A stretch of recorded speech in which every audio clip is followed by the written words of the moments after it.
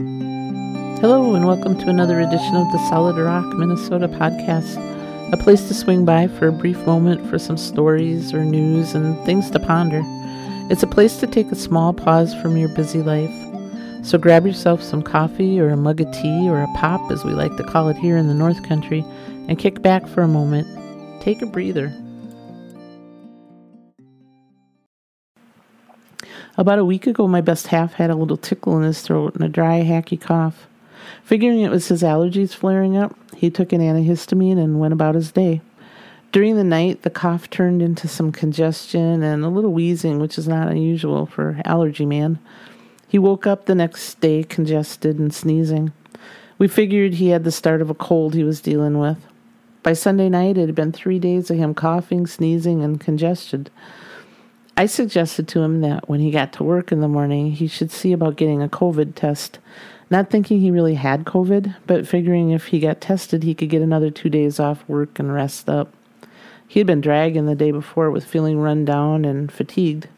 So what the heck? He has 4 months of sick leave or even more than that, and he won't be compensated for it when he retires. So he may as well take a couple days here and there and just use it up. At least that's my reasoning. So Monday morning came and he went to work. He still had the cough, and when his coworkers heard him, they sent him away to get tested for COVID. The plan was working just like I had hoped it would. He would be home until the results came in, and then he would be back to work midweek. It was all going just the way I had hoped it would. And then it happened. He got the results. Tuesday morning, he checked his mail, and there were the results from his COVID test. He had tested positive. That stupid COVID had hit our house. Fortunately, we both were vaccinated last spring, so his symptoms are mild, like a cold or maybe a little more fatigue, but pretty manageable. While he was on the phone with his employee health person going over the frames of being off, she had instructed him to make sure I get checked also, even though I didn't really have any symptoms. I was very tired, but I think that comes with the territory of sleeping next to a person who's coughing and sneezing and snoring like a freight train all night. But off I went down the 35 miles to get the COVID test. On my way down, I started thinking about all the scenarios that could happen. I finally came to the conclusion the easiest thing would be if I tested positive too. At least then we could quarantine together and just keep away from everyone else.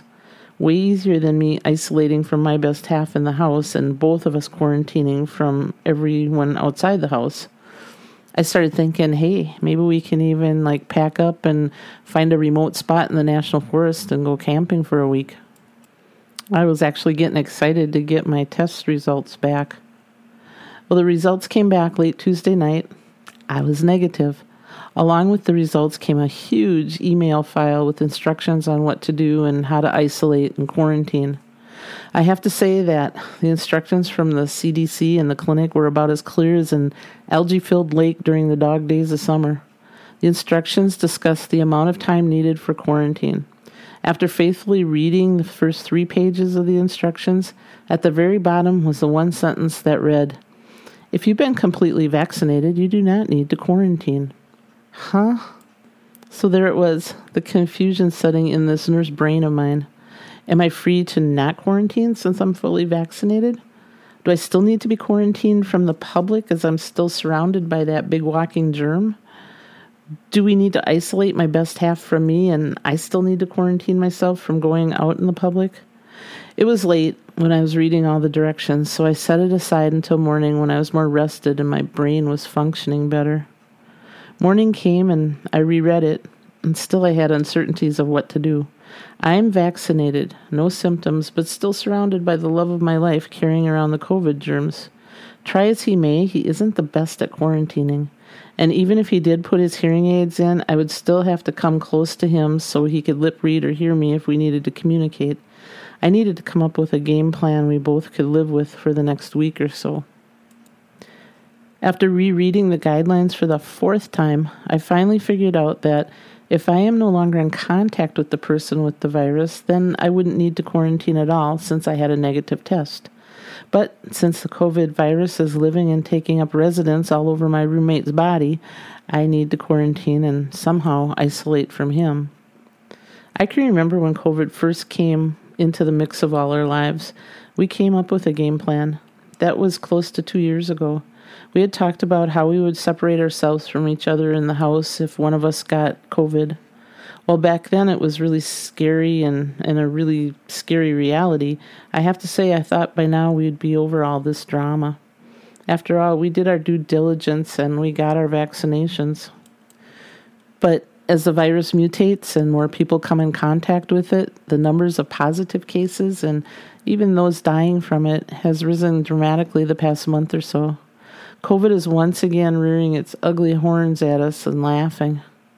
During the beginning of the pandemic, we came up with the plan that if one of us got COVID, we would separate and the sick one would stay in the damn camper to ride out the quarantine days. The healthy one would keep the house running and deliver meals to the sick one. It was a great plan until the temperature dove below zero. So then we decided that we would block off the family room, laundry room, and small bathroom on one end of the house from the rest of the house. That was our plan almost 2 years ago, and now we're needing to put it into play. It's been a week since we started Operation Go to Your Room. At best, it will last another 4 to 5 days, and we can crawl out of our hole to live another day. It has been an experience I hope to never have to repeat. I have washed and sanitized everything that the COVID germ may have come in contact with. There are disinfectant wipes strategically located throughout the house and bottles of hand sanitizer all over the house on every table possible. We're doing our best that we can to be responsible COVID positive people. The last thing we would want to do is give it to someone. Daily, we're grateful that we made that choice to get the complete vaccinations because looking at the statistics, it could have wound up so much worse. For now, we are content to look out our separate windows on the opposite ends of the house and watch the corn grow in the field. Stay safe, everyone, in the best way you know how. Thanks for listening to the Solid Rock, Minnesota podcast. Time is precious, and we're very grateful and appreciate the time you have taken to give us a listen. If you'd like more information about Solid Rock, Minnesota, or you'd like to hear some of our other podcasts, you can find them, along with our blog and Monday morning music, at our website, www.solidrockminnesota.com. You can also contact us there if you'd like your free Solid Rock, Minnesota bumper sticker. Just message us a place to send it, and we'll pop it in the mail. Until next time, may you be filled with life, love, laughter, family, and friends, people who truly know you. Many blessings.